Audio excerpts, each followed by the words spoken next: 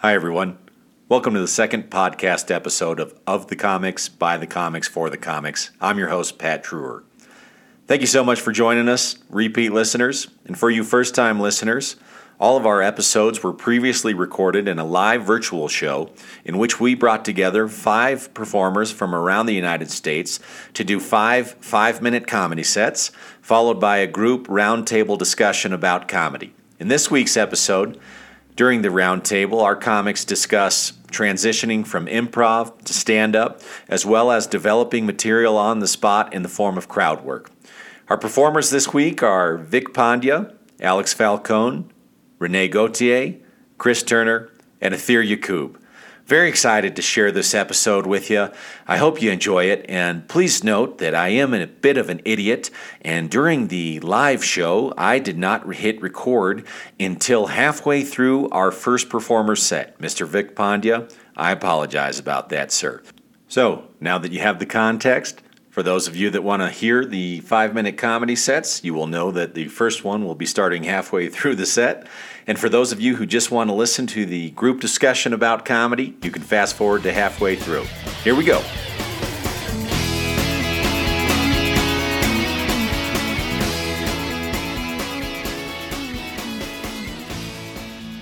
You said he runs hot? I think you mean hard because his nipples show are. Glad we're capturing this on camera. You know, this isn't going to scar my childhood at all. It's also impossible to win a minority family game if you're young because the games are all rigged. Old people just make up the rules as they go, okay? I remember playing catchphrase once with my uncle, and he started rhyming words in Hindi. And I was like, hey, you can't do that. And he goes, shut up, you're ugly. You get one rhyme and one phone a friend. I'm like, first of all, this isn't Who Wants to Be a Millionaire, okay? There's no lifelines. And again, for the 800th time, please put a shirt on. I don't know how many times I have to go over this, okay? To not be able to draw any family member's breast from memory, especially not yours, all right? It's becoming problematic. But that's the thing. Like, Indian people will roast you when they're worse off than you. This uncle's family all lives in India, and every time I go to visit, they always say something mean to me.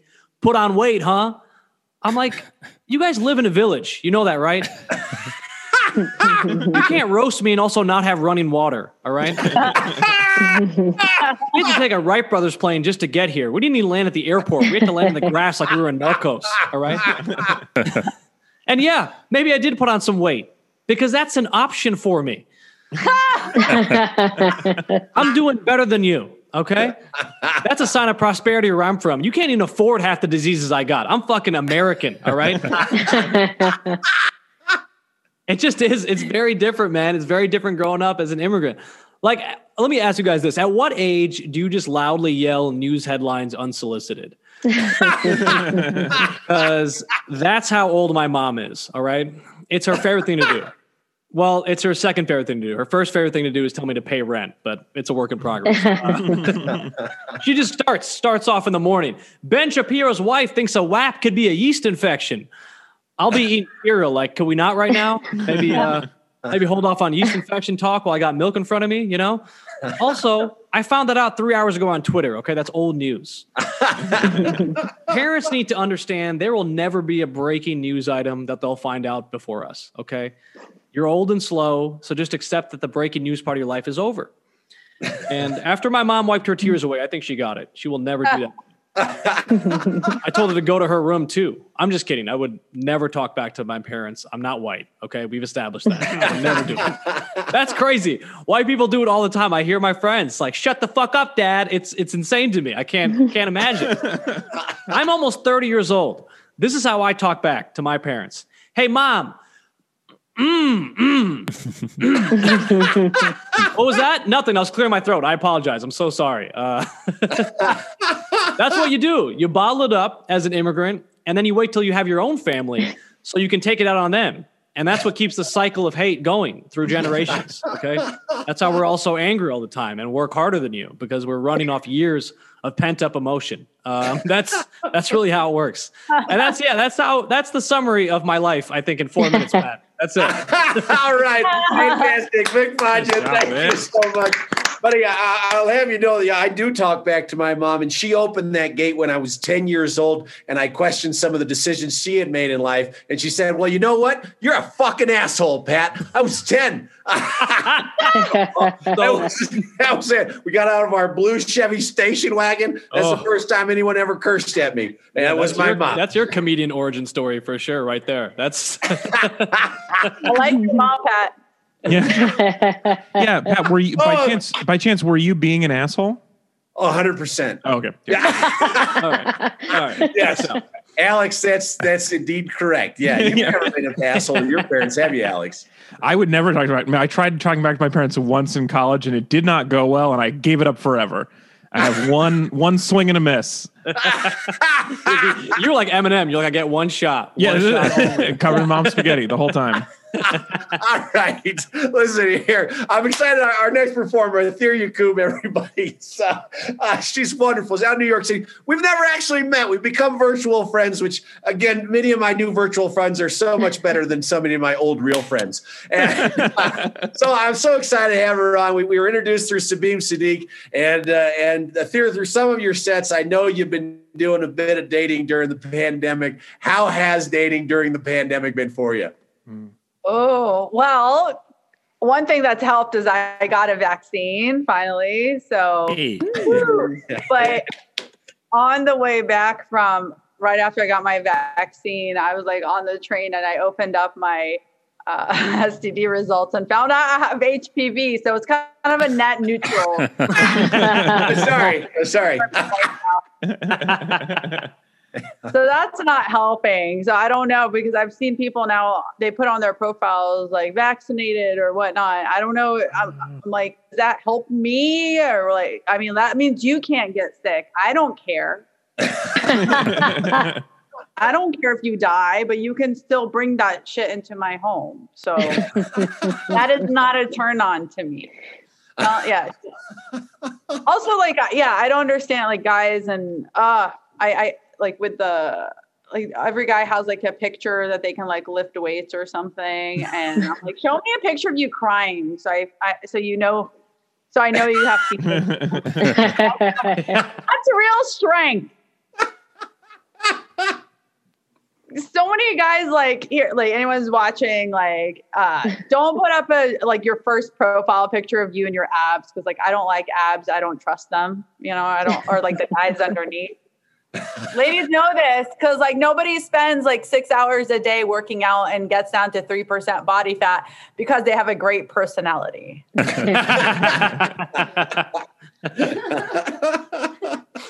Just you can't do both unless you're Jesus, but a whole different diet altogether. But yeah, this is before I got vaccinated, I was just like staying home a lot to the point where I let dating come to me. I gave my number to the UPS guy. I did. Terrible mistake. He knows where I live. And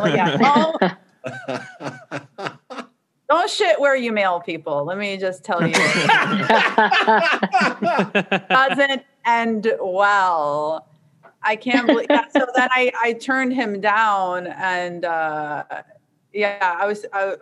scared that the FedEx guy is going to find out about this. So.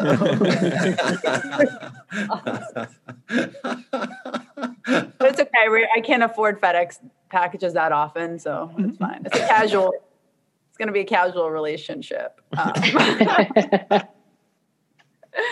It'll be fine. But yeah, getting vaccinated now, I'm like, ooh, well, I only got like my first dose, so I can only be, I'm 66%, immune. So that's as much as I can, get. Is that like, that's like third base, 2/3 base? I don't know the math on that. But yeah, some people are surprised to find out I was actually engaged last year or like right before the pandemic, which is crazy. Yeah, he was also like Arab and Muslim like myself. And I thought like I finally found the man of my mom's dreams. You know, we had met at a wedding, which I thought was a sign because my parents also met at a wedding, except it was their own. So if anyone else here is a product of arranged marriage or is in one, write to us for help. But all these, so I still have my wedding dress, and it's great. It comes in handy if a guy gets too clingy, and I can just like wear it out, and like he won't leave. You know.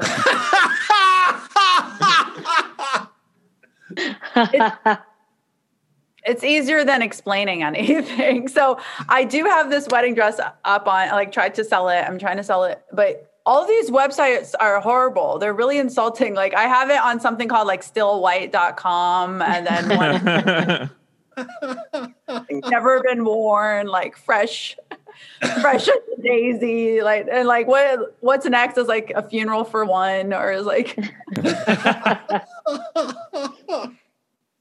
like never happy after. I don't know. Happily never after. I'm still thinking about it. It's on there. But in the meantime, I'm going to make good use of it. I'm just going to use it to, scare guys away. Not that they need help.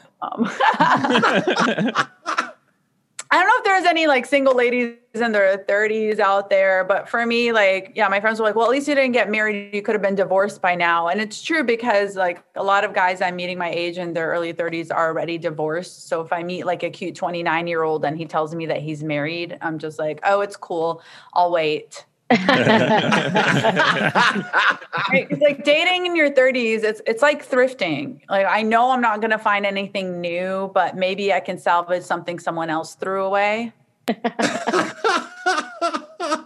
Like one woman's trash is another woman's trauma. Yeah. But I'm thinking of getting on a more like personal like dating site, finding other people that I'm interested in, that I have stuff in common with, like maybe get on something like muslimpeoplemeet.com, because I think it'd be really cool to date an FBI agent. All right, thanks so much, Pat. That's what's been happening in my love life. All right. There you go. Fantastic. Athir, you're spot on about the dating of men in their 30s. One of my best friends is going through a second divorce at age 38. And we're all hoping that he's going to get married again before 40 so he can pull the hat trick. So instead of throwing the garter, we can all throw hats at the bride in the middle. It's going to be incredible. It's not even a joke. I was in a bar. I can't remember where, but real late at night. And this guy was drunk. He saw my wedding ring. And he said, he was like, you married? And I went, yeah. He was like, new? I went, yeah, it's like 3 months. He goes, let me tell you some advice about being married, because I've done it 4 times. And I'm just like, you're not the person to give advice. He knows a lot about weddings, though. Yeah. He great advice for the weddings. He was Probably like, knows some great skip the attorneys canapes as well. Yeah. I didn't know about stillwhite.com, but that definitely sounds like I would be on a list if I looked at it. Is that real? Yeah, I won't be typing that in right now with the capital stuff going on. Don't do it. No, for sure. Oh, is that why it hasn't gotten sold? Or maybe that's what will sell it. You're only selling it to proud boys. Right. Finding the white one. Yeah. Yeah. I like the idea that their chant is white bride. White bridal shower. White. Well, I don't know bridal if you guys knew this, but the Black Panthers actually had a kind of rival group of white supremacists called the Albino Lions, and it was their slogan was white pride. Okay. Wow. Okay, great. That's a great segue there. Thanks, Chris. Yeah, I was like, All this is right. a joke I don't do on stage. Let's whip it out here. Don't do. Okay. All right. Listen, our next performer I'm very excited about.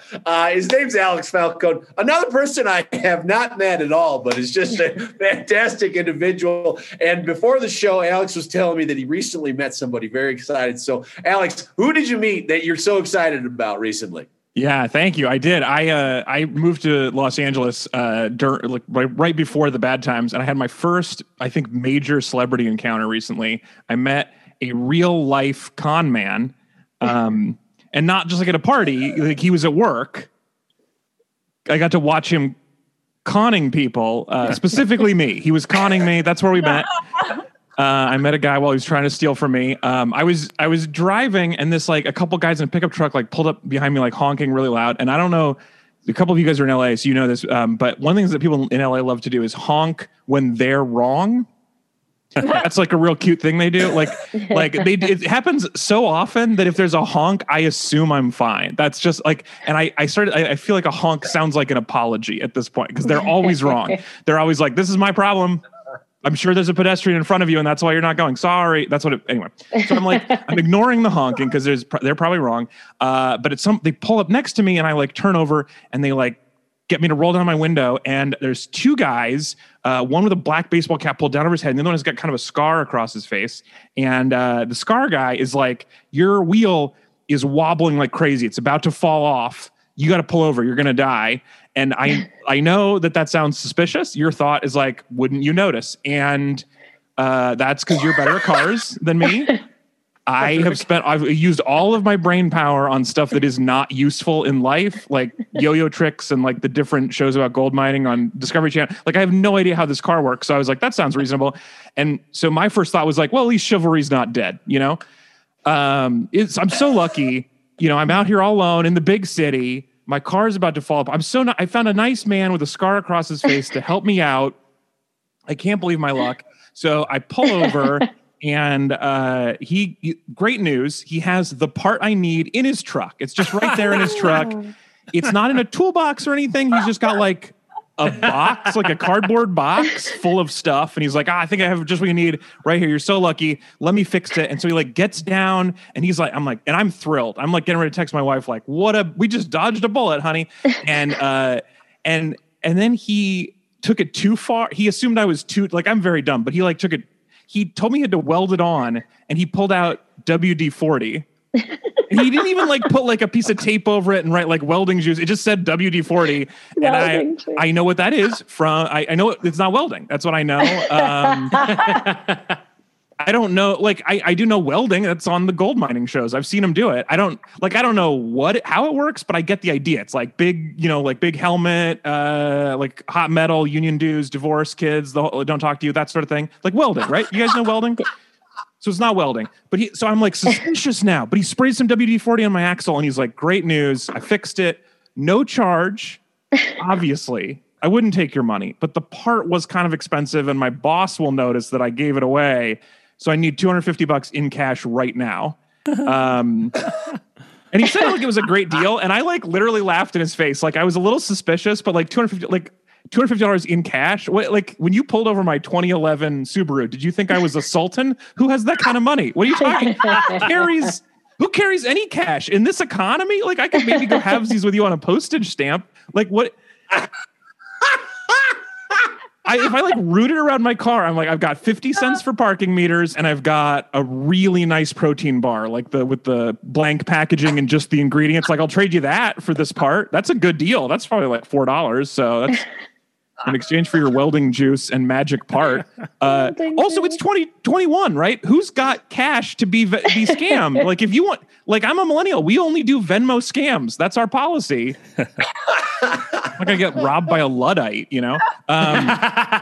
So I convince him that I'm destitute. And I told him, I was like, if you give me your Venmo right now, I'll send you the money, because I wouldn't, but I was like, at least that'll get rid of him. Right. And finally he decides, I guess, that I'm like, it's too crowded to kill me or whatever. And so he leaves and I went home and I Googled, have you guys heard of this scam? Do you guys know this? Have you heard of this wobbly wheel scam? None of you? Oh, great news. Okay, great. I thought I was the idiot. But so I get home and I Google it, and let me show you what happens. When you Google wobbly wheel scam. So I get here, I type it in, I'm like, wobbly wheel scam. And then what comes up is a bunch of news stories. And this is the first news story right here.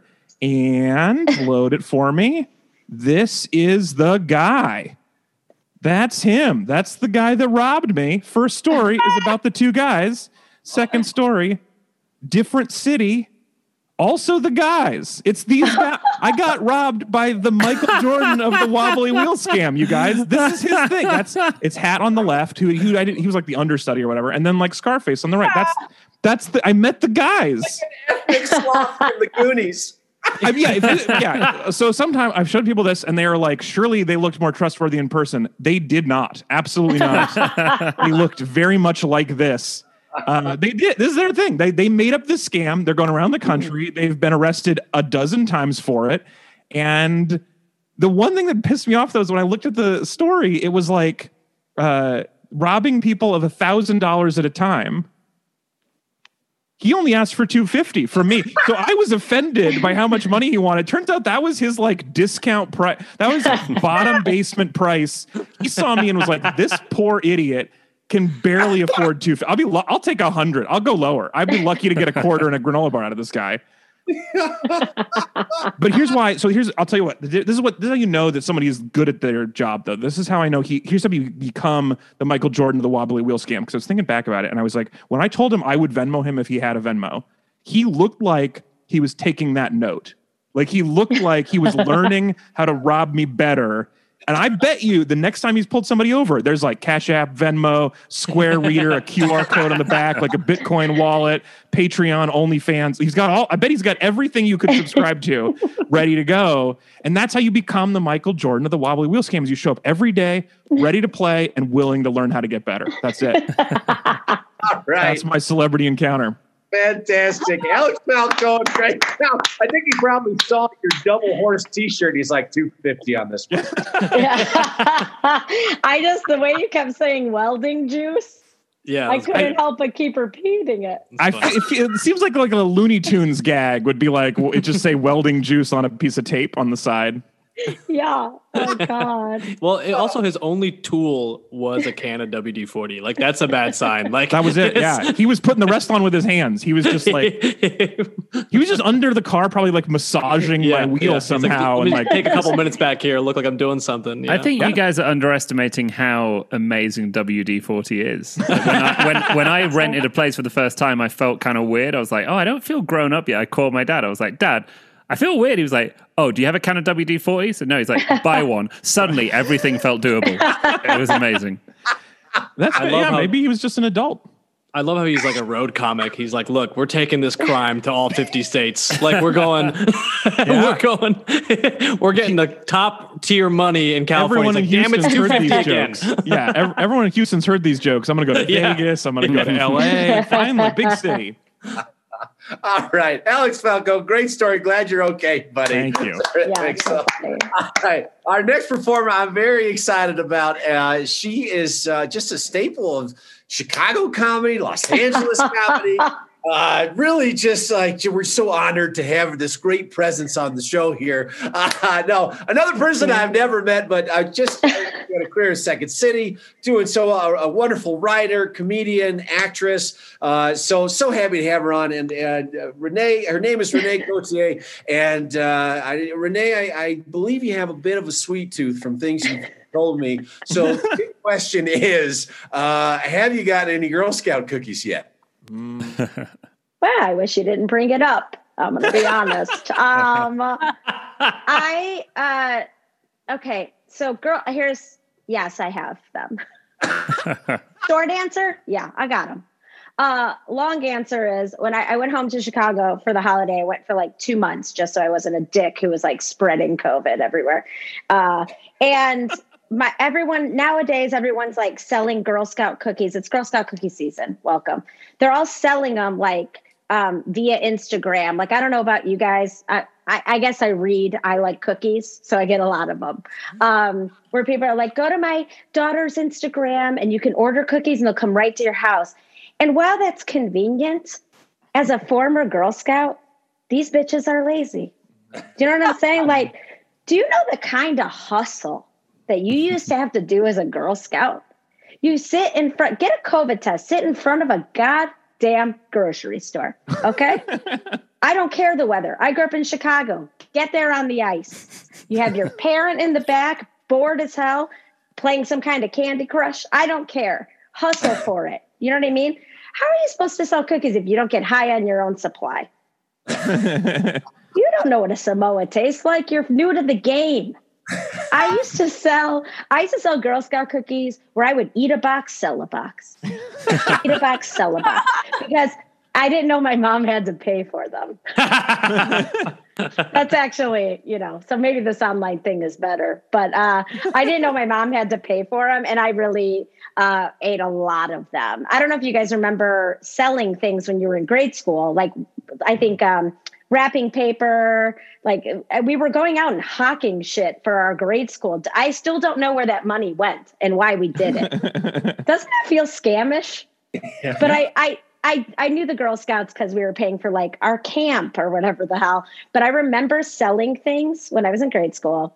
And after school, if I made a buck, I would go iron it in my grandparents' basement. I'm not kidding. I would be like, oh, can you smell it? Smell the money? And my friends would be like, can we go outside and hang out? And I'd be like, go ahead, children. Mommy's working. That's how Sicilian I am, that I was pressing my cash. And so, yes, I did get Girl Scout cookies. I tried not to get them in Chicago. I got them when I got back to LA because I just didn't want to be angry around Christmas time. And for New Year's, I went to New York to go work on a show there. And I came home and I stayed with my mom. And my mom had 3 piles of Girl Scout cookies. Piles. I was like, where did the fuck did you get these? Like, I was like, almost like going to break her arm. Where'd you get these? Did you get them online or did you go to a kid? You go to a kid or you get them online? She's like, relax, you're tired. So I was eating the cookies. This is all just to get to me watching Bridgerton with my mom.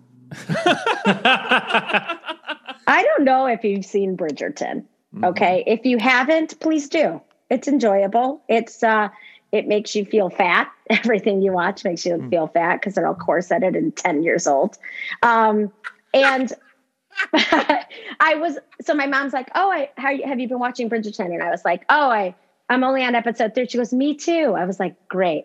So we're on the couch watching Bridgerton. I'm housing Thin Mints. And if you haven't seen it, here's a spoiler alert. Spoiler alert. By the 5th episode, it becomes 50 Shades of Bridgerton. It becomes hardcore sex Bridgerton, where I'm sitting on a couch with my mom. Have you ever watched an explicit sex scene while eating an innocent Girl Scout cookie with your mom on the same couch? Have you done that? That's my question. Have you done that? Because I have, and it's not great.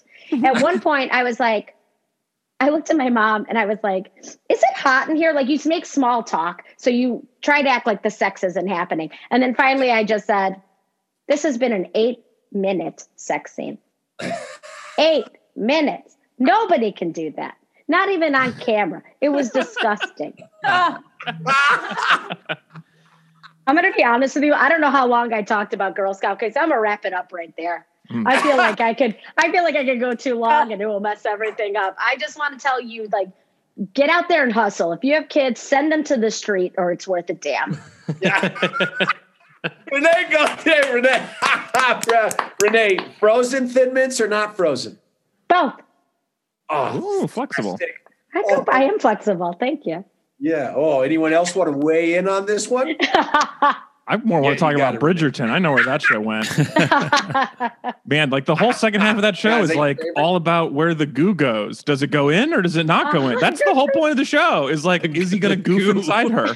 That's the whole point. 100%. The goo goes. That's the whole point of that show is where's the goo go? And he's like, I'm going to put this in a tissue. And she's like, I don't know what that's for. And then she asks like a sexy maid and the maid's like, that's supposed to go inside you. And it's like, it's the craziest thing. It's insane. It is. It's not like a little bit of sex scenes. Like the show is almost entirely about jizz. It's crazy. Well, I can't believe you watched that with your mom. That's gross. I feel like as the English representative on the show, Chris, how do you respond? I mean, so we need to know. Yeah, I've not seen it, and I've been riding high off the fact that our main export is the Great British Baking Show. So I think that represents our country. But yeah, I was not really aware that it was such a besmirching, literal stain upon our nation's fabric. Filthy. So another show all about where does the goo go, inside or out? Yeah, both shows have a soggy bottom. Exactly. Oh man! All right. Okay. That's terrific. All right. I'm going to bring all the performers on the screen right now because our next performer, Chris Turner, a fantastic freestyler, is going to ask us all for suggestions for his freestyle rap. So to start us off, Chris, I'm going to throw out the suggestion, the re-education camps in China for the Uyghur population. Oh, yeah. I mean, ripe for comedy. Swish. You have to make sure after you say something that funny, Pat, always swish. I love it. I also, I mean, it's a problem that's very close to home because I recently had merchandise made, such as this one, and it was really hard to find a factory that could guarantee they didn't use Uyghur labor. So there we go. We don't want to use children. But as long as they're not Uyghur Muslims, I'm fine. Great. A re-education camp for Uyghurs. Well, Renee's here on the screen. So, Renee, what would you like a rap about? Wiki feet. Oh, yeah. I know all about that because, Nicole, what's her surname? There's a comic in LA. Nicole Amy Shriver. Yes. Yeah. And then she showed me it and I was like, yeah, hot damn, this is great. She had a guy send her a huge amount of money for a video of her walking through like a Walmart parking lot in bare feet. Honestly, I have nothing but like a no shade to anyone who has fuckable feet that they can go and get money for them because mine don't even make it past dinner. Like, no, thank you. No one wants it. I love it. So we have a re-education camp for the Uyghurs and a wiki feet. And then Alex, Athea, and Vic, what do you guys want to hear a rap about? So do I have to commit to what the rap is going to be about? Because I don't want to hear just this rap about the Uyghur camps. Yeah, that sounds too sad. You have to add something in there. I mean, that's what I'm wondering. Do I have to save Pat's joke, or do I have to like? Are we just adding? No. We're going to have 5 things. Pat's like, that was an honest suggestion. Okay. It's an actual genocide that's happening, Alex. Yeah. I just trying to shed some light onto what's going on. It's not all about comedy all the time. Okay. Yeah. Hey, I have depth. Okay. Yeah. Now just say a topic, Falcone. Of course. I would like to hear a rap about abundant houseplants. Abundant. So is that a type of houseplant, or do you just mean someone who has a lot of houseplants? Verdant, just like an indoor jungle of houseplants. That's all you came up with after 2 minutes? I stalled. That's good. It's like, yeah, I like it. Abundant houseplant, so fecund arboretum. So Vic and Athea, yes. What do you guys want? I want something on astral projection. Oh, great. Is that something you've ever done? I'm training. Amazing. Can just for anyone who's not familiar with it, can you give like a 10-second, a tweet length recap of what it is? No, I think you know enough about it. You can just do it. Like out of body experience where you can move your consciousness can leave your body, and so you can travel outside of your body consciously. Perfect. It's like the time I was on very strong morphine and I did not like it because I felt like I was floating above myself and I was literally going, no, get me back inside there. Vic, what would you like a rap about? I want to hear suggestion. A rap about a haunted mansion. Oh, nice. A haunted mansion. Great. That's all we need. See, that's how you do it. You don't fucking need follow-up if you do that right. All right, I was just trying not to say letting the Duke come inside me. And so I was trying to think of anything else I could think of, but my brain was so full of that. His background isn't helping. It's very much splattery back there. It is, yeah. It's not helping you, yeah. That's it. A unicorn jizzed thoroughly. Okay, so for you guys and for everyone here, this is a rap, a freestyle made up on the spot based on the suggestions: a re-education camp for Uyghurs, Wikifeet, abundant houseplants, astral projection, and a haunted mansion. I'm going to drop a beat, and please don't worry, it's not going to be anywhere near as atrociously, embarrassingly bad as you're expecting a privately educated middle-class white boy to be. Let's do this. Drop it, and then we're jumping on the beat. I'll be splashing on the dosh, I'll be spending on the feet. Walking online, yeah, I need you. Let me peruse through encyclopedia. Oh, much speed, yeah, to get on there, do it quickly. Kinda icky when I come on the feet on that wiki. Oh, I need to see your French, that's pied. Looking not your man, that's the hands, okay. Talk about those little toes, understand these. I got a fetish for any type of phalanges. I be lingering, you know I fail, I'm a male. male. I'm attracted to all the toenails. Oh, all the fun. Let me say, any fungus, they're not okay. No cash there in your Venmo.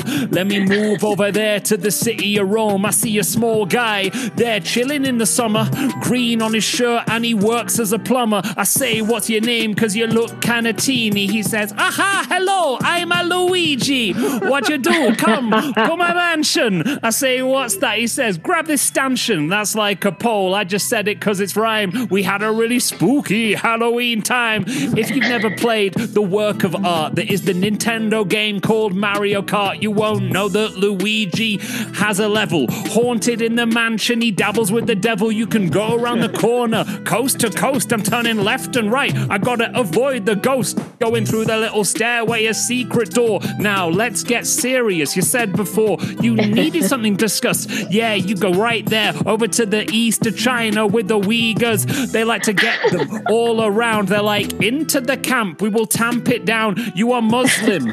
You're an ethnic minority, not Chinese. We'll get you properly on board. Yeah, don't be worried. In the Europe, they're like, now we curry all the favor with the UN and the EU. What about the Uyghurs? Nah, we please you. We'll just treat them real nice. But actually, they're horrible. You want some advice? Don't visit China. Don't buy products from there. Boycott what they're doing and their straight black hair. Whoa, that sounds weird. We'll move quite away out of my body because I don't want to stay in here. I'm moving 1 foot wide, going to take LSD outside when I'm in the rainforest. I'm going after astral projection. I douse ayahuasca into my body, into my lungs. See, I left my body out there. DMT is the chemical released when you die. But if you want to give astral projection a try, just meditate. Open your third eye. I learned how to do it from a dreadlocked guy on Venice Pier. He was like, come over here. Astral projection, AP, yeah, no fear. But I ran right away because he seemed so strange. One last thing, I've got a wide range of houseplants. Oh, I would be frustrated if they were one color. No, they're variegated. Let me skip the beat back just because we haven't got enough time to do this. Okay. Back on the beat, yeah, with a scant. When I'm looking over here, water in the houseplants. Make sure I feed them, keep them inside, kids. It's really hard to tend to an iris or an orchid. They die frequently, but the little roots there run free. And if you want to get a bit of water, mix it with the sugar, put it in there, your order. Careful, they grow all around and inside me, creeping everywhere like ivy. There we go. So many plants that I want to puke, going everywhere like the jism from a juke. All right, Turner. Great job, buddy. Okay, wonderful. Thank you. I threw myself with the dissing the Chinese to the point and then referencing their straight black hair. And I thought, oh, that seems too chromosomal. You got a little bit racist and then had to reset. Yeah. Fantastic. All right, that's the first half. Now we got the old second half of the show. So we're all on screen for this part. And it's just an opportunity for everybody watching, kind of get to know everyone on, and just for all of us to hear different stories. And the question I want to put forth to everybody is, we all started comedy somewhere, somehow, through some series of events. So I want to ask, what were the series of events that led you to do your first open mic and or show? Because some people didn't do open mics, just went right to a show. And how did it go? And I want to start with Athir. Why don't you kick us off? All right. Well, first of all, to anyone who didn't have to do an open mic and went straight to a show, fuck you. Yes, agreed. And I think everyone starts comedy usually at some sort of like tragic event or low point in their life. You're like, hey, nothing else can go wrong. I don't know, maybe just me.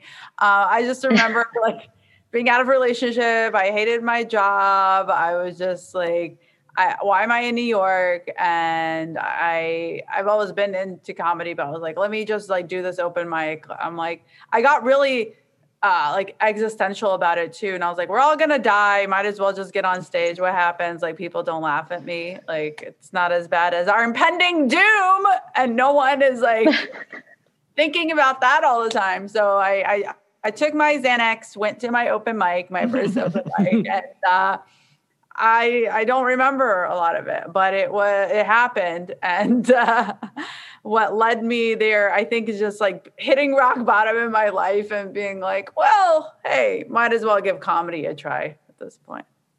You don't remember if you did well or not? Well, I don't remember anything from that interesting. night.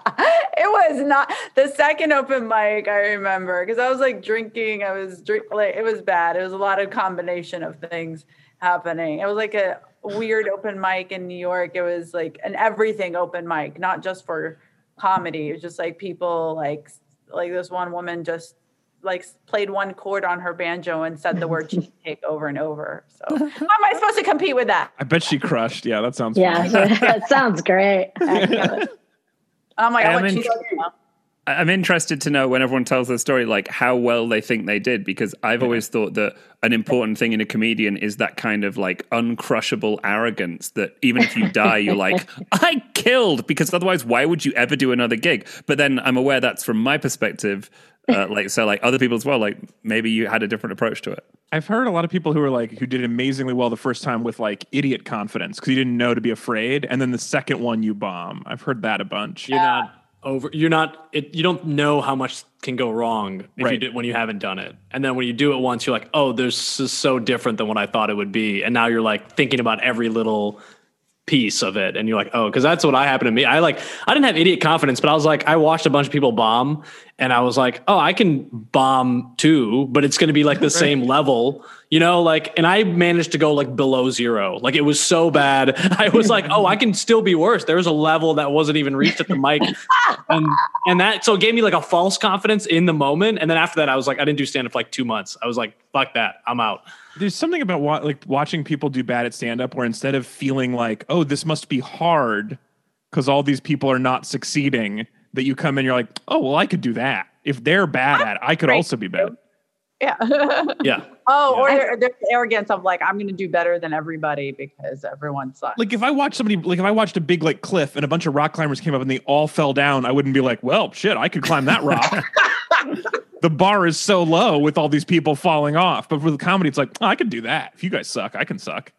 Yeah, I mean, I started comedy in general doing Second City in Chicago, and then I broke up with a guy who was also like considered funny at Second City, and I feel like improv either sucks or it's really great. So when you go on stage, you either fucking suck or you're really great. So doing stand up, I was like, well, I've already seen what silence feels like. I'll just give this a try. And I just remember trying it just because this guy that I had dated who was at Second City, like everyone was like kind of siding with him. And I was like, I need to get out of this. And my friend Nick Vatterott brought me to my first open mic at this bar. We were rehearsing for Sketchfest, and he brought me to this bar, and I can't remember the name. I think it's gone, but it's very tropical inside. And it was daytime. So there were these women. There were these girls walking around. The bartenders were walking around in sneakers, scrunched down socks. And it was like in the 2000s, there was no reason. Like it was,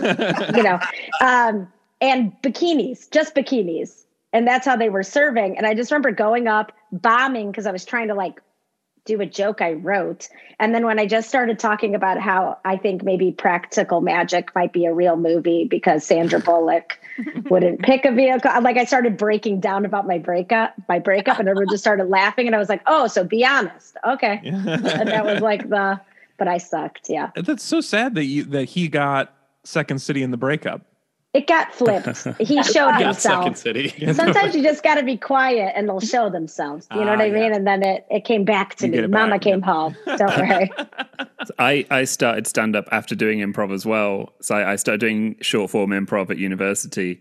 And after like 6 months of getting on stage, I was like, oh, this is pretty fun. I like this a lot. And then one of the director of the group says, you should do stand-up. And I was like, oh, you think I'm funny? He's like, yeah, but also like in improv, you're quite selfish and always trying to do your jokes. So maybe if you got on stage and did jokes, that would get that out of your system. So my first gig was like, an open mic in this bar. And it was like the day after Michael Jackson died. And I'd already signed up to do it. But I was like, oh, I'll just, this is going to be easy because everyone's going to do Michael Jackson jokes. And that's all everyone did. So by virtue of being the one person who, I did one Michael Jackson joke, I walked up and was like, hey, I grew up, my opener was just going, Michael Jackson was really important to me growing up. Like I loved his music. I loved dancing to that. I remember dancing with my dad and bonding with that. So I will not disrespect him by mocking him in any way. And then I took my hand out of my pocket to take the mic out the stand. I had one white glove on. It got a laugh. And like, that was like, that first laugh is always such an important thing. Pretty solid joke. Yeah, I kept a notebook of my first gigs, and that gig I rated 7 out of 10, right? I was like, yeah, that's 7/10 of the best comedy I've ever seen. And I think that's what I mean, like the arrogance or the idiot confidence, because my third gig, I was silenced off stage, gave myself 5 out of 10 and just wrote, the audience didn't get it. It's funny when you think about it, because you can really, in one open mic, you can go through all the stages of comedy. Like you can go through the best highs and the lowest lows. Like even Renee, you're like, I found out I had to be honest. Like people don't figure that out for like 10 years sometimes. Yeah, you know? I know. But you figured it out mic 1, and then it's like, yeah, Chris, like even your just defense mechanism of like, yeah, they didn't get it. Audience sucks. Like blaming the audience. Like you can really go through everything. It's so interesting. Like that's why no show is ever the same. That's why I think it's like you have to be a little insane to pursue it, because you're kind of chasing something that is never repeatable. You're like, because you can think you're only as good as your next gig, right? So it's like you crushed, but then you're like, I got to crush again, because that only lasts for like a short period of time. So it's like such a fleeting thing. But yeah, I did Second City too, but I did it after I bombed that open mic, and I did Second City, and I was like, I'll just do like 2 levels of improv to like get comfortable, and then take the stand-up class to get comfortable in a safer environment. And then I ended up just graduating the whole program at Second City because I actually liked improv. And I think when I went back on stand-up again, I was way more comfortable on stage because I'd been doing the reps in improv, and I had that security, and like all like improv people are supportive. Like they'd come to open mics and treat it like a show. So I'd be like I was like getting that confidence I needed early on. But man, it's just like people like in Chicago, it's nice because you have both. You have both like really healthy improv community and really healthy stand-up community. But now Second City is like being sold or some shit. I don't even know what's going on. Uh-oh. I'll have to look that up. Hold on. Let's get to Alex's first before my first ever stand-up is a little bit too similar, because I was doing improv first too. So apparently everybody but Athir started that way. Oh no, I did too. Oh, you did? Everybody, yeah. So we're all did improv first. I did 2 open mics and then was terrified, and then did improv for 3 years. And I was like, why am I still here? I wanted to do stand-up. That's why. It helped. Yeah, it definitely helped with my stage fright and getting on. Yeah, it's wonderful for that. Yeah, I did improv for a while, and my first ever stand-up was that like a bunch of us went to a bar after a show, and we're talking about how we'd all secretly wanted to try stand-up, but were too afraid. And so just 15 of us at the Improv Theater just did a stand-up show of just our first time together. And it was just our friends, and it ruled. Every single person destroyed because it was just our friends, and they were all like, this is so terrifying.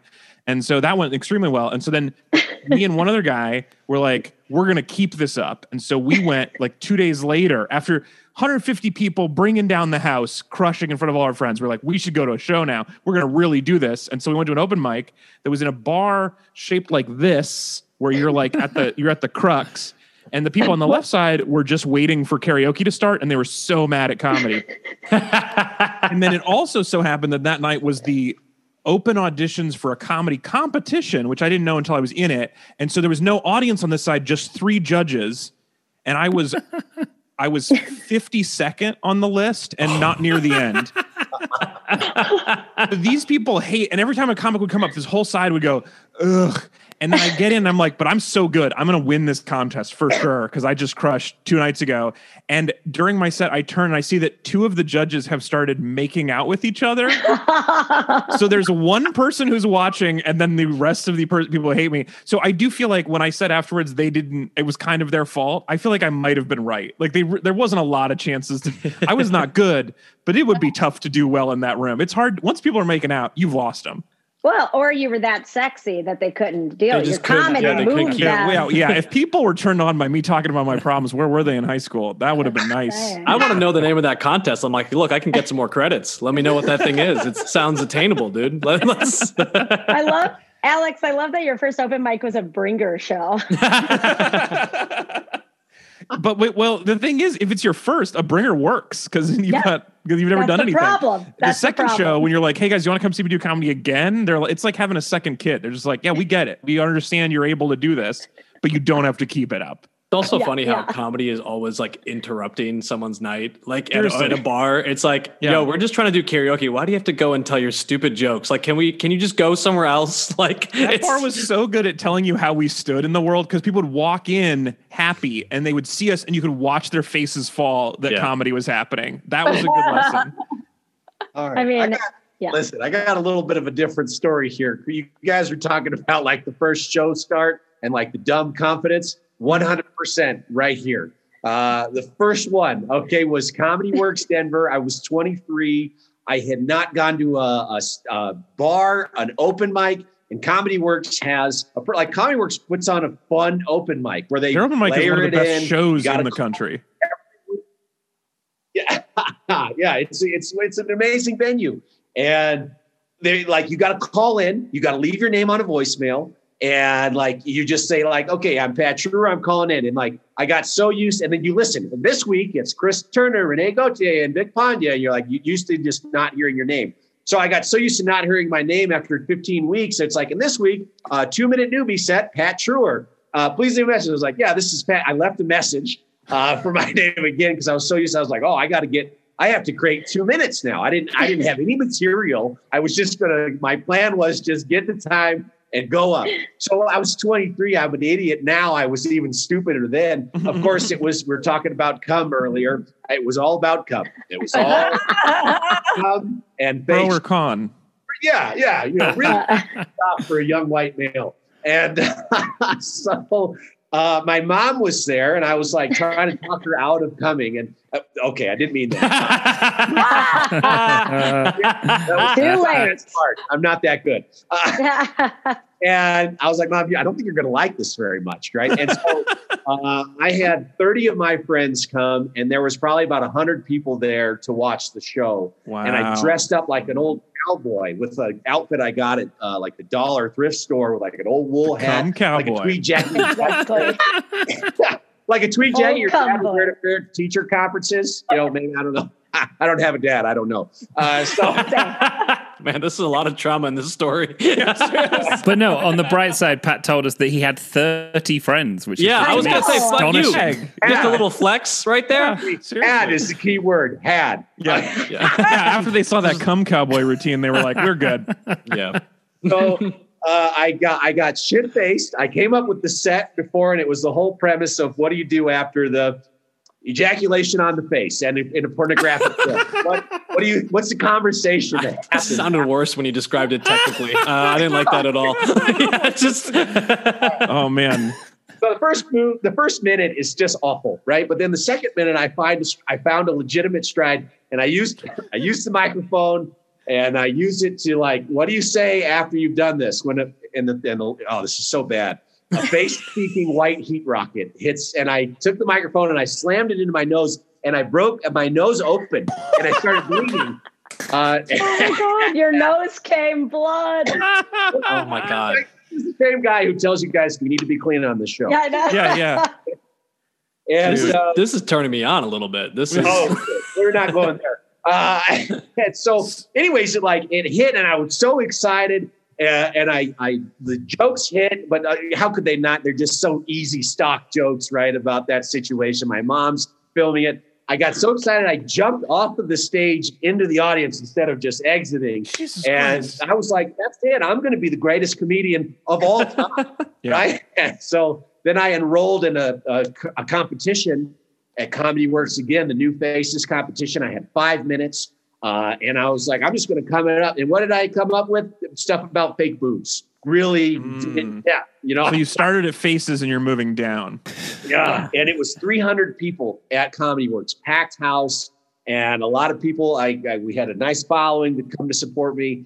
And everyone had bombed in front of me, absolutely tanked. So all I had to do was just not mess up. And I didn't. I was doing so great. I was like, I saw the light. I was like, I'm going to win this whole thing. I blew way by the light. 3-minute run on the light. 3-minute run. And then they announced the winners of the evening, who's advancing. And like everyone's, and it was, I had a nice set. Everyone's expecting my name, including me. And they're like, in first place is this other guy. And they're like, well, you got to know that Pat Truer ran the light by 3 minutes. He automatically disqualified himself. And I'm not lying. I broke down in tears in front of all my friends. And then, are you sure it's because of the light? Are you sure the reason you didn't advance is because you didn't break your nose that time? That's your closer, man. Question. You have to dance with who brought you. Yeah, that's a great point, Alex. What's something? Let's put this out for everybody. What's something that's happened to you during a show that you didn't anticipate, but it ended up just working for you? Oh, that's a weird Renee, twist. sounds like you got something right off the top. I don't know if it worked for me. I mean, at the time it was an honor. Now you think about it and it's not. But I was doing a set at this place called Tiger Lily, and it's like a place in LA that no longer has a show, but it was this quiet place, but everyone always dropped in when they were in town. So I was up there. It was Halloween time. I was doing a joke about how the only sexy version of anything I would dress up as a strawberry shortcake, because clearly she didn't have any parents. She's obviously going to hit the pole. It lines up with sex, like sexy and slutty.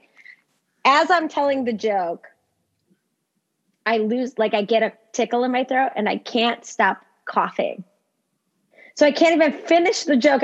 I'm like, like you would think I was literally going to die on stage. Louis C.K. brings me a cup of water. Aww. And I was like, in my head was screaming. I couldn't stop coughing. My head was like, Louis fucking C.K.'s here.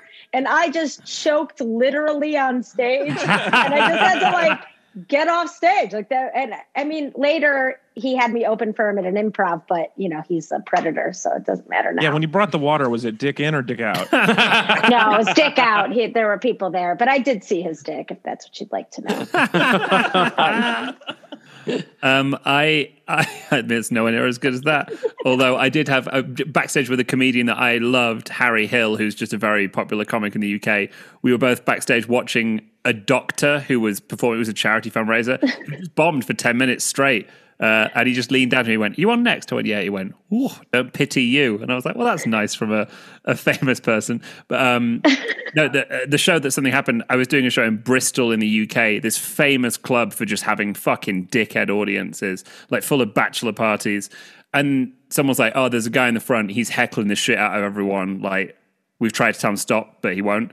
And so I went out all ready to kind of deal with all his heckles. And then every heckle he did was just solid gold funny. And he'd just heckle, I'd do a joke and then he'd just add a topper. Oh. And it was so funny. And so I just dealt with it by being fair play, this guy should be getting paid. You're a big man for admitting that already. That's very impressive. I found him and I went, "Hey, just want to say, was that all stuff you were coming up with?" And he was like, "Yeah, I guess I'm a funny guy." And I was like, "Can I use some of those?" I'm not joking. One of the things he heckled me with became part of my opener for several years after that. Because I would just walk on and the things he heckled me with when I walked on, I would just make those jokes because, I walked on, he was like, "Oh, here's what you look like. Here's what you look like." And I just walked on and said those. Crowds would fucking piss themselves. Yeah. This guy has not become a professional comedian as far as I know, and it is a huge waste. The only time a heckler has been great for A, the show, and B, my career. Yeah. Well, when you find your voice early on, all those "I look like this" jokes, which you need when you're starting off, right? That's so funny.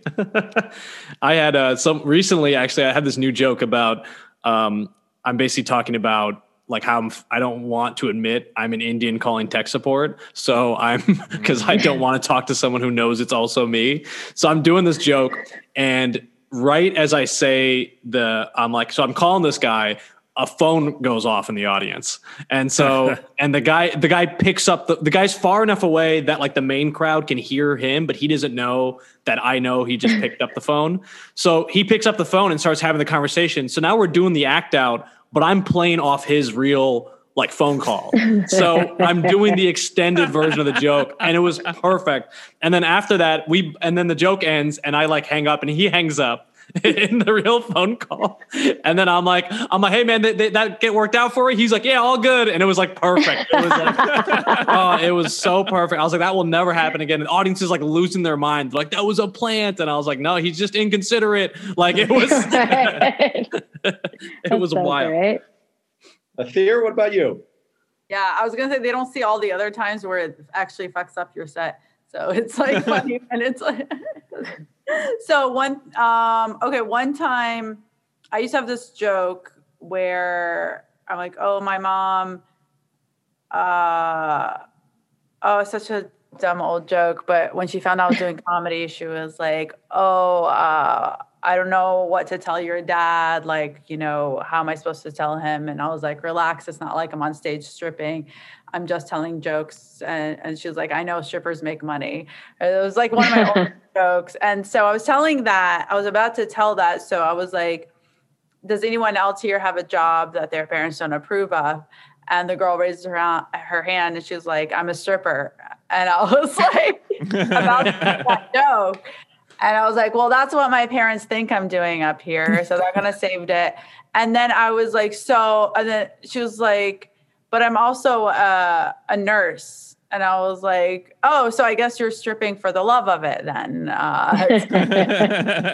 Fulfillment, because you don't need the money. And then she was like, no, I'm actually an LPN. And I was like, why are you not an RN? And then I was like, dude, like this, it was this like funny, like, banter of like, well, get that RN or you wouldn't be dancing on a pole. And and it just like ended up. And then I was like, you know what? Stripper was supposed to be kind of like the end of that joke, but like, this is better. And I'm just going to end it here. But it ended up kind of that moment being way more organic and funny. And it was cool. Those are cool moments. Well, I appreciate you guys like giving me 15 minutes to come up with something, but I do not have it. I don't feel like I've ever done well. What are you talking about? Your first open mic, you crushed. Yeah, since then, it's all been downhill. But like Athir was saying, like, it's so rare that these events actually turn out in your favor. Like most of the time it messes up your set. It's like not what you want. Like out of 6 comedians, we all have like one thing. And we're all like, that was the one thing I'm holding on to in 2008. That was great. After that, it's been trash. Don't talk to me. I'm on stage. Yeah. The closest thing I can think of that didn't work in the moment, but worked in the long run was that I was doing a show at a casino in rural Washington. And the contract was that I had to do the set, even if there was no audience. And there was literally the bartender and one guy leading on the bar. And I had to do 40 minutes. And so I'm doing it was a huge showroom, big showroom. And so they have like cameras. They have somebody's running remote cameras, and I'm broadcasting these big TVs next to me. Fucking nobody there. There's no one there. There's one guy leaning on the bar. And so about 20 minutes in, and I'm just like, look, I'm going to do this. I'm going to pretend I'm on TV. I'm going to pretend there's no studio audience. This is my TV set. I'm crushing it at homes across America. I'm like having fun in my head. I'm doing my best. In about 20 minutes, the guy leaning on the bar goes, hey, you can stop. And I was like, no, I can't. Really, I can't. He's like, all right, when you're finished, I'm going to go. But when you're finished, do you want to come up to my room and fuck? And I was like, I just did 20 minutes about my wife. I don't know if that. And he's like, yeah, I know, but I'm the only gay guy in Sequim, Washington. I got to try. And so it did not go well then. But then I got to talk about that for a while. And that was pretty enjoyable. I was like, I got to tell everybody I met like the one gay guy in Sequim. And he's a real nice dude. Polite even. Yeah. Like, it's so nice to be told like you don't have to keep going. It was like, even though I did, it was still like, I'm glad we don't have to. If you didn't want, we could all go. We could just pull up monster.com and look for jobs for the next 20 minutes. It would be more productive than if I finished this set. It was nice. I like how he talked to you like you were already up in the room. It's like, you don't have to do this. You don't have to keep doing this. Yeah. How safe. How nice. Yeah. But also still a classic dude. He's like, but like, wrap it up so you can fuck me though. Like I'm over here. Like, it seemed like he thought I was only doing it to impress him. Yeah. And he's like, it's worked. I'm in. Yeah, he's like, look, I'm not that hard to impress. You got me. Look, come on. Just get over here. Yeah. At least he didn't give you notes on your bits. Honey, I don't think you'd say that. I go, and you know me how? Like, that's how every woman has to come off stage to a dude at the bar. I'm interested if anyone here has, so I had a gig in April, so straight after lockdown, like a month after lockdown, a college gig that was meant to be at UMass Boston. And I'll slag them off because whatever, but they already had financial mismanagement like problems. They booked me for a gig and then they did not advertise the gig. Now, in a live college gig, that happens, right? Yeah. There's 5 people who didn't realize. In a virtual gig, if you do not send out the link where the show is, there is no one there. And so it was me and my friend Thomas, who was in Chicago, and he moderates my shows for me. And so I'm there just like, we're 20 minutes in. I was like, Thomas, can you check their Instagram and see if this has been put out? Because I don't feel so. And I'm just there going, well, I've contracted it. Like, I'm getting paid for this. I have to be here. I don't have to rap, but I have to be here for the hour. And then half an hour in, this girl logs on. And I was like, oh, hi, welcome. Did they share the link at the wrong time? She went, no, I'm the editor of the newspaper. I've been told to review the gig. I'm so sorry I'm late. And I feel like this was a dream. And I just brought up the review. And I'll just read you a thing. Because it was just me. The event was sponsored, though not many people got the memo, leaving me to be the only person in the crowd watching for 45 minutes. It just felt like I was Skyping with a man and unable to use my microphone or camera. With that said, it was funny and enjoyable. And then we move on here where it goes... the Q&A, yeah, that was it. I was able to rope my roommates into joining the live stream for 5 minutes, which was fun, because her roommate joined then fucked off. The Q&A ended up just being us talking, which was nice, but super awkward being the one and only viewer. I wish they'd advertised the event because it would have been a fun experience. The thing is, the review was nice. It was like, hey, if he comes here, I'll see the show. But like, when she logged on, I went, well, we'll probably have to reschedule this show. She's like, well, I'm here. I'll watch. She subjected herself to me for 40 minutes. And this wasn't on Zoom. This is on YouTube Live. So this was just her in the chat. Like, it wasn't even like I could see it. Because I've done maybe 30 college gigs over lockdown, and most of them have had 5 people. Yeah. But at least in Zoom, you can interact. But, like, has that been everyone's experience? Like, have you had virtual gigs where you're performing to no one? No, thankfully. I mean, it's like you do, like we've done so many shows, interesting. Well, like I've done ones where it's on, they spotlight you and then they turn off their video, but then they also are all on mute. So now I'm just like, this is just a mirror. Like, I don't know what we're doing. Like there's no chat. So I'm just like, you just want me to talk and it's fine. I guess it's okay. But yeah, you're just reciting, you're just reading. It's just a podcast. Yeah, it's just a podcast. I mean, I'm like, and you have no idea if they're enjoying it because there's no feedback. So you're like, you feel self-conscious as a comedian. You're just like, I'm just powering through. But usually I'm like validated by the audience. So now you're just like, I'm an insane person spewing, just whatever. But yeah, I feel like I maybe had a Zoom. I've had a few Zoom shows where they mute themselves and take the video off. I like to look at myself in full screen, so I'm okay with the there. But I actually was starting to use it as like a way, if it's not a paid show or if it's just like, it looks like there's not a lot of people. Like I built a deck during the pandemic and I worked out all that material on one Zoom. I was like, no one's listening. Let me try this. Like. So I feel like they became kind of open mics for some of them. Like I love having the people in the room. Actually, this is gonna like lose some comedy cred, but I kind of like Zoom shows. And the thing I like the most is seeing people like in their living room. So it's like date night and you just see people sitting in their bed holding a dog. It's so interestingly personal. It's kind of beautiful. I like it a lot. As an MC, it's perfect because one, you'd have to remember their name because it's written there. Very 2, true. The easiest thing in Zoom shows, I mean, Pat's good at this. I've done so many gigs with MCs where they spotlight someone and just comment about their room. And everyone laughs. Yeah. And it's so much easier because they can't lie. The number of times you're going, what do you do? I'm a porn star. Fuck off. You're not enhancing the show. Yeah. The Zoom show, it's so much better for that. Yeah.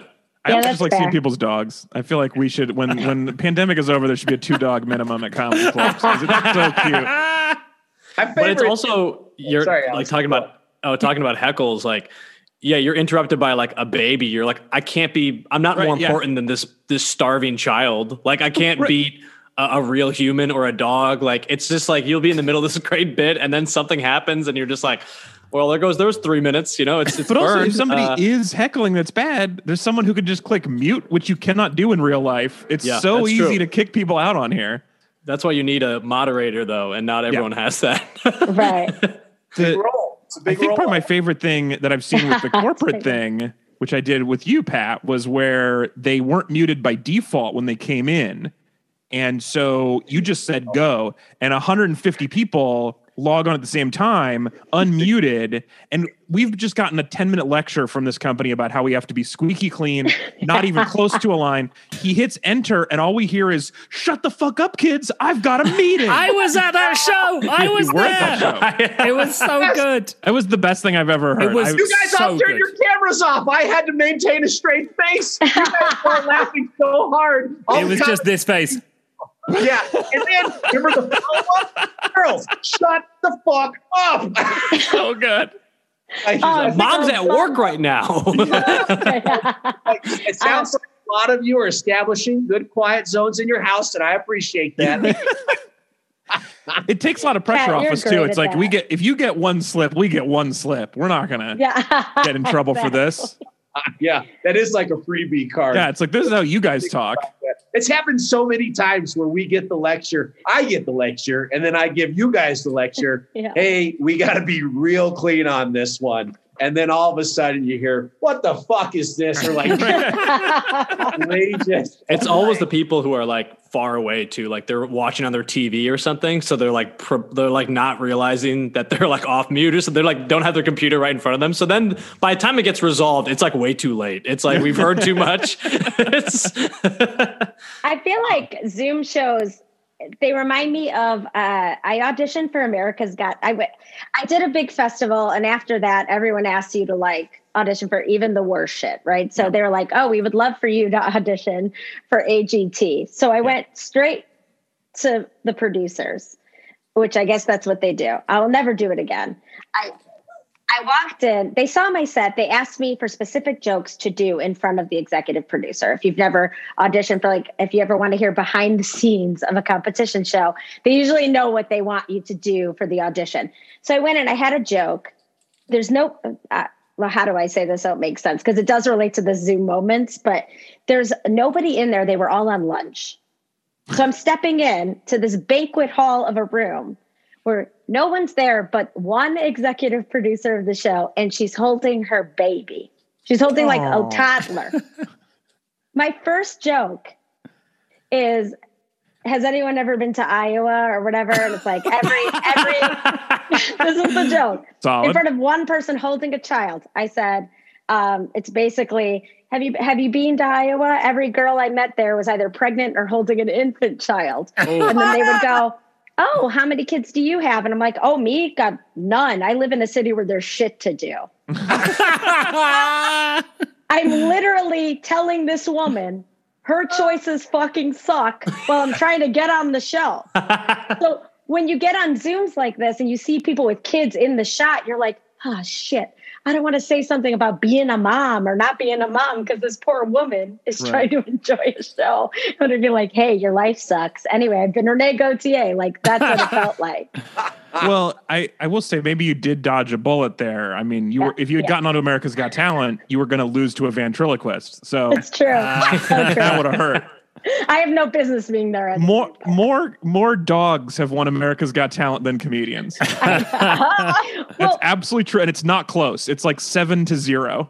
Yeah, it's not, it's very odd. And I'm like, also, I don't have like a cool story. I'm not like missing a hand or Right. I wasn't in the military. You got to have like, I'm allergic to apples. Cool Like, stories you choose missing a hand. Well, a very not strange, cool informed. story for you. Yeah. cool. I know what you're saying though. Hammer. You don't have a Cool. shtick. Yeah, Yeah. you don't have a thing you're known for. Yeah, You don't have a I was like, my puppet. dad you died have when I you have was jokes, 10, and that's but- not enough. Yeah, Right. I was like, my dad died when I was 10, but like, we're all over it.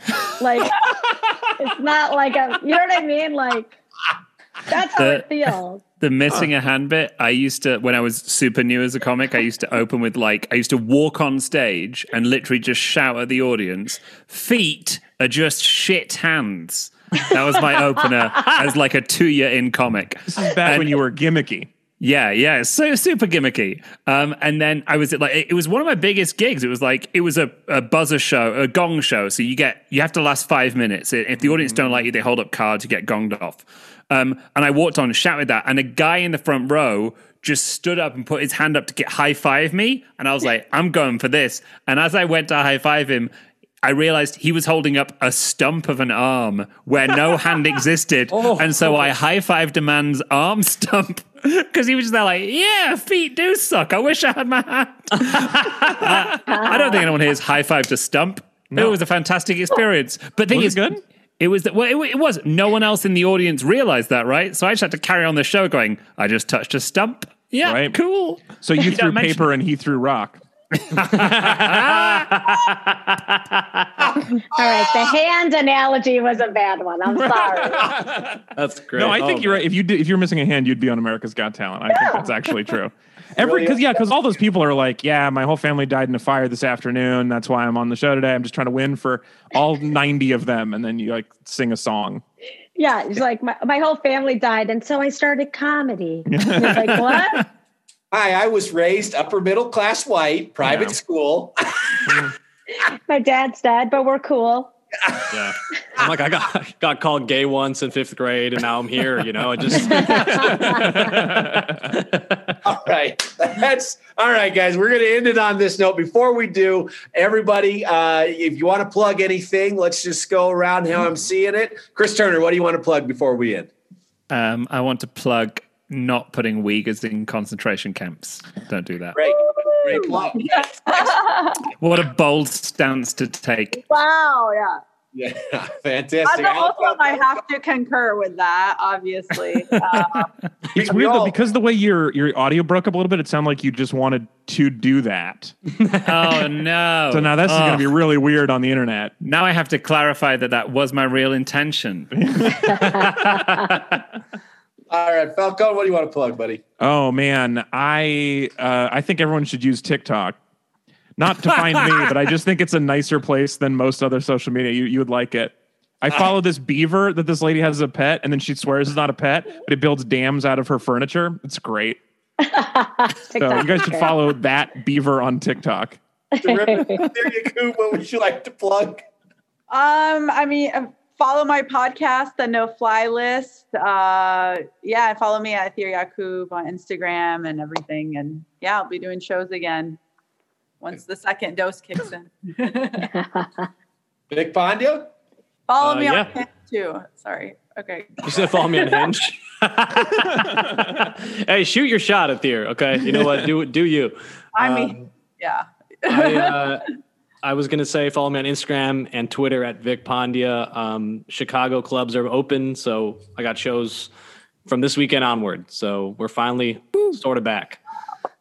Right. And Renee, what would you like to plug? Well, you can follow me at Nene Gooder on Instagram and Twitter. That's Nene Gooder, since no one knows how to say my last name. I also, if you're in the Los Angeles area, I don't know how, is this happening right now? Okay.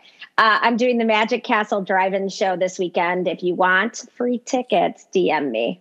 They're usually like $200 a car. So I might have a guest list. All right. What a guest. Yeah. Fantastic. All right, everybody. That's the end of the show. I'm going to throw one plug in. You got nothing to do on Easter Sunday. Come to Laugh Factory Chicago and join the 5 other people that'll be there watching me. I'll be there, Pat, after my show, so I won't see your set, but I'll be there. When is Easter? April 4th. Oh, okay. I can't be there. Sorry. I would have flown. I would have flown in. Okay, we don't need to give him we shouldn't RSVP here. This feels a little personal on Pat. We're like, no, I can tell you right now, I'm not going to make it. I'm not going to go, Pat, and I have nothing going on that day.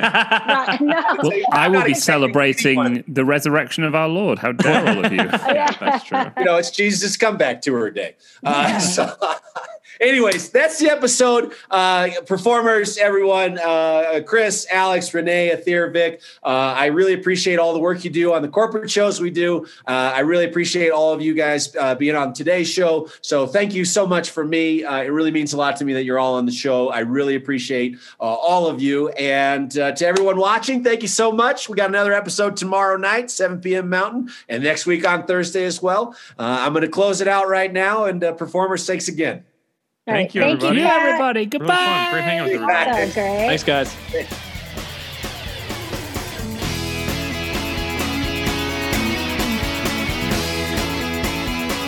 All right, everybody. That's episode number 2. Tune in next time for episode number 3. Like, subscribe, share. Of the Comics, by the Comics, for the Comics. I'm Pat Truer. Thank you so much.